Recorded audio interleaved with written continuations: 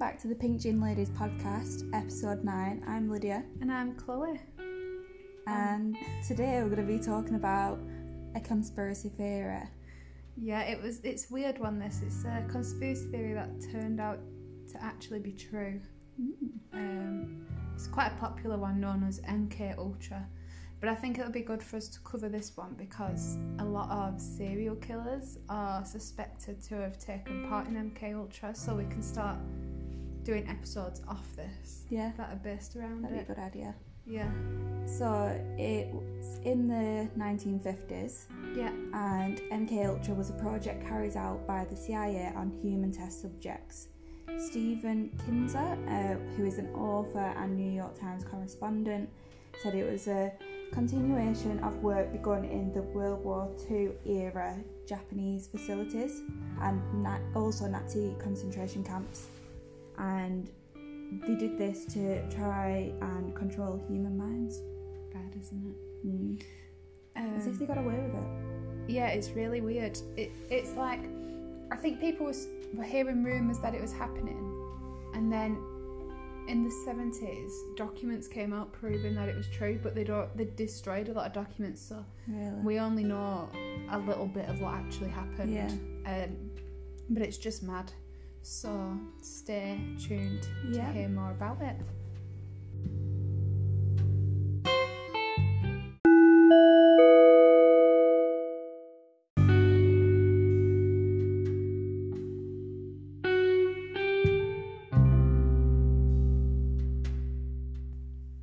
In the 1950s, there were rumours that Russia and North Korea were experimenting mind control on their American prisoners of war that were captured during the Korean War. When the CIA got a hold of this information, they kind of wanted to get a piece of the action. So they started to use similar methods on their captives from the war. And I think the end goal for them doing this was to kind of manipulate foreign leaders, so eventually kind of mind control the leaders of the world. I think they were especially targeting the Cuban Prime Minister Fidel Castro because Wasn't he a really big drug lord? Yeah, allegedly anyway. I think he was quite corrupt, and America kind of wanted to steer him on their path. Right, okay. But still, it's very unethical, even if he is a drug lord, It's mad how they felt they could get away with that. It is. It'd be good to know, their stories of, what their experiences was. Yeah.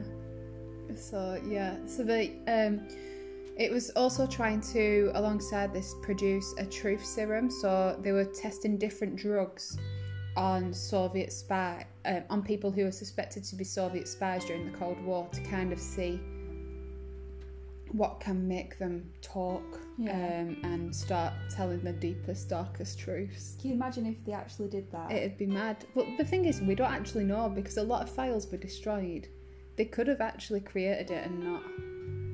That'd be dangerous, wouldn't it? Yeah. Because sometimes it'd be good for criminals who suspect something but then don't actually admit to it. Yeah. But it's even if you're under the influence of drugs, how do you know they're telling the truth? Yeah. When I'm drunk, I just spout and say stuff that's not even. When I'm sober, I do it. So on drugs, there's you can't just think that's okay. Yeah. So all these tests that were carried out without the subject's knowledge or consent, which I just think is horrible. It's so bad. Obviously they're not going to consent to it because they're prisoners of war or... Yeah. But then it's not only just prisoners of war, because eventually they decided to branch out and started actually targeting certain American residents, so mental patients, just the average prisoner, the sex workers, drug addicts. Yeah. One of the officers described it as they were targeting people who could not fight back. That's so bad, isn't it? It is. It makes me feel a bit sick, really. Yeah. So what they were doing during this test was administering LSD and other hallucinogenic drugs into the system to see what doses were lethal, which I don't can't even begin to imagine. I know. What would make someone start confessing the darkest truths? Some even forgot who they were, and never fully recovered. And a lot of the test subjects were allegedly driven crazy by the amount of drug use that they were subjected to. It's so bad, isn't it? Yeah. They've just ruined lives. Yeah. Like, so unethical. It should not have been permitted. No. Because the government signed it off. They sanctioned this. So, like, they allowed for it to happen. It's so bad. Probably they managed well. I think initially when they proposed it, they were... I don't agree with this, but they were proposing to do it on animals. Yeah. Which is still... I don't believe in testing on animals, but... you can see why the government would approve that versus a testing on humans, but Yeah. they were testing on literal people. Like, it's like they were animals. It's so weird. Yeah.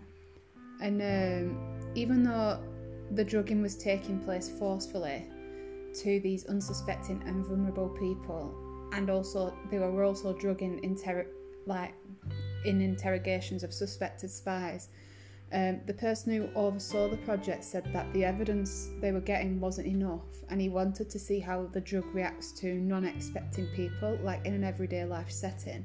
So people who worked in the CIA were getting drugged and monitored without knowing. As if? And it became like known as an occupational hazard. So like if someone was being interviewed for a job, they'd be like, by the way, this happens, or like they'd give it to people on their first day at work, and people would sit in the corner with notebooks to see how they acted. That is so bad. I could not imagine going to a workplace and like... They're drugging you. I know, and everyone being okay with it and just watching how you react. Yeah. Like everyone around you knowing what you've had, but you have no idea what's just happened. You'd never accept a coffee off anyone. You'd live with such paranoia, wouldn't you? And in the CIA as well. I know. Because when I think of CIA, I think of this like the Men in Black style kind of people. Like very professional. Yeah. Like no emotion sort Yeah. of.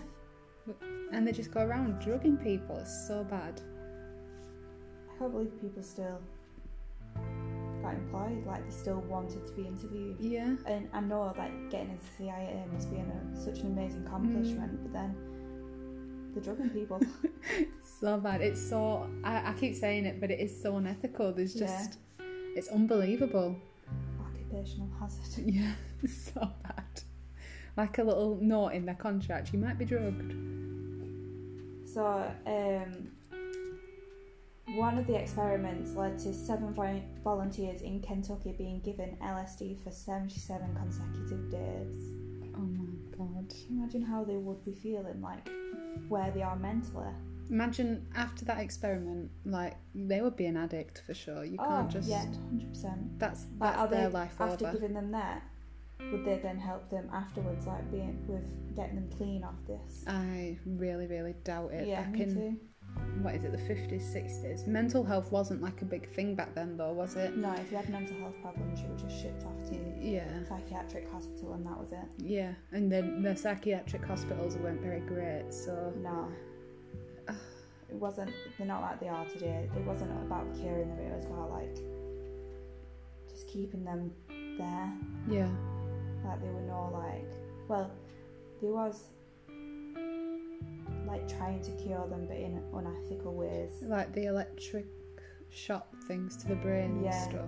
What's the other one? Lobotomy, is it? Lobotomy, yeah. I mean, when I watched American Horror Story, you know, the one where she's in the hospital. Yeah. That just freaked me out because, like, you're watching it and you think, oh god, this is horrible, but then you remember it actually happened to people. And it happened to people, like, just because they were gay, just because they'd taken drugs. Like, it's just disgusting. Oh, it's horrible. Yeah.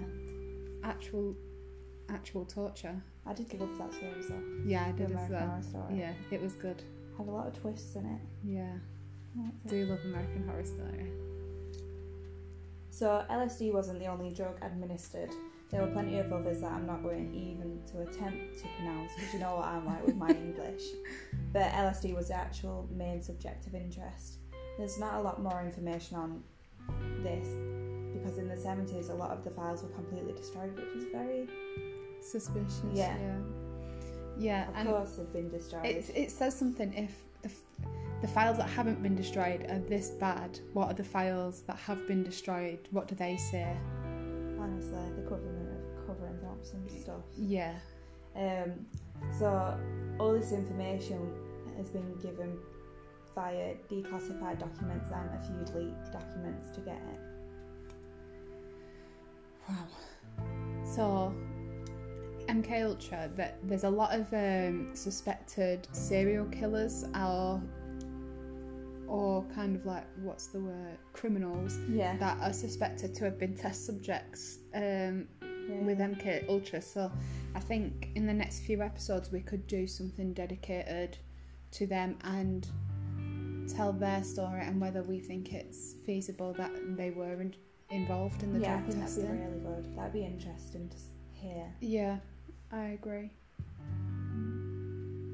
So stay. They should do like a series on this or a film. I bet that'd be really good. Well, I know that I've heard about this before, and I'm pretty sure I've watched a documentary on it, but I can't for the life of me remember it, because while I was researching it, I was like, I already know this, but I don't know how I know it.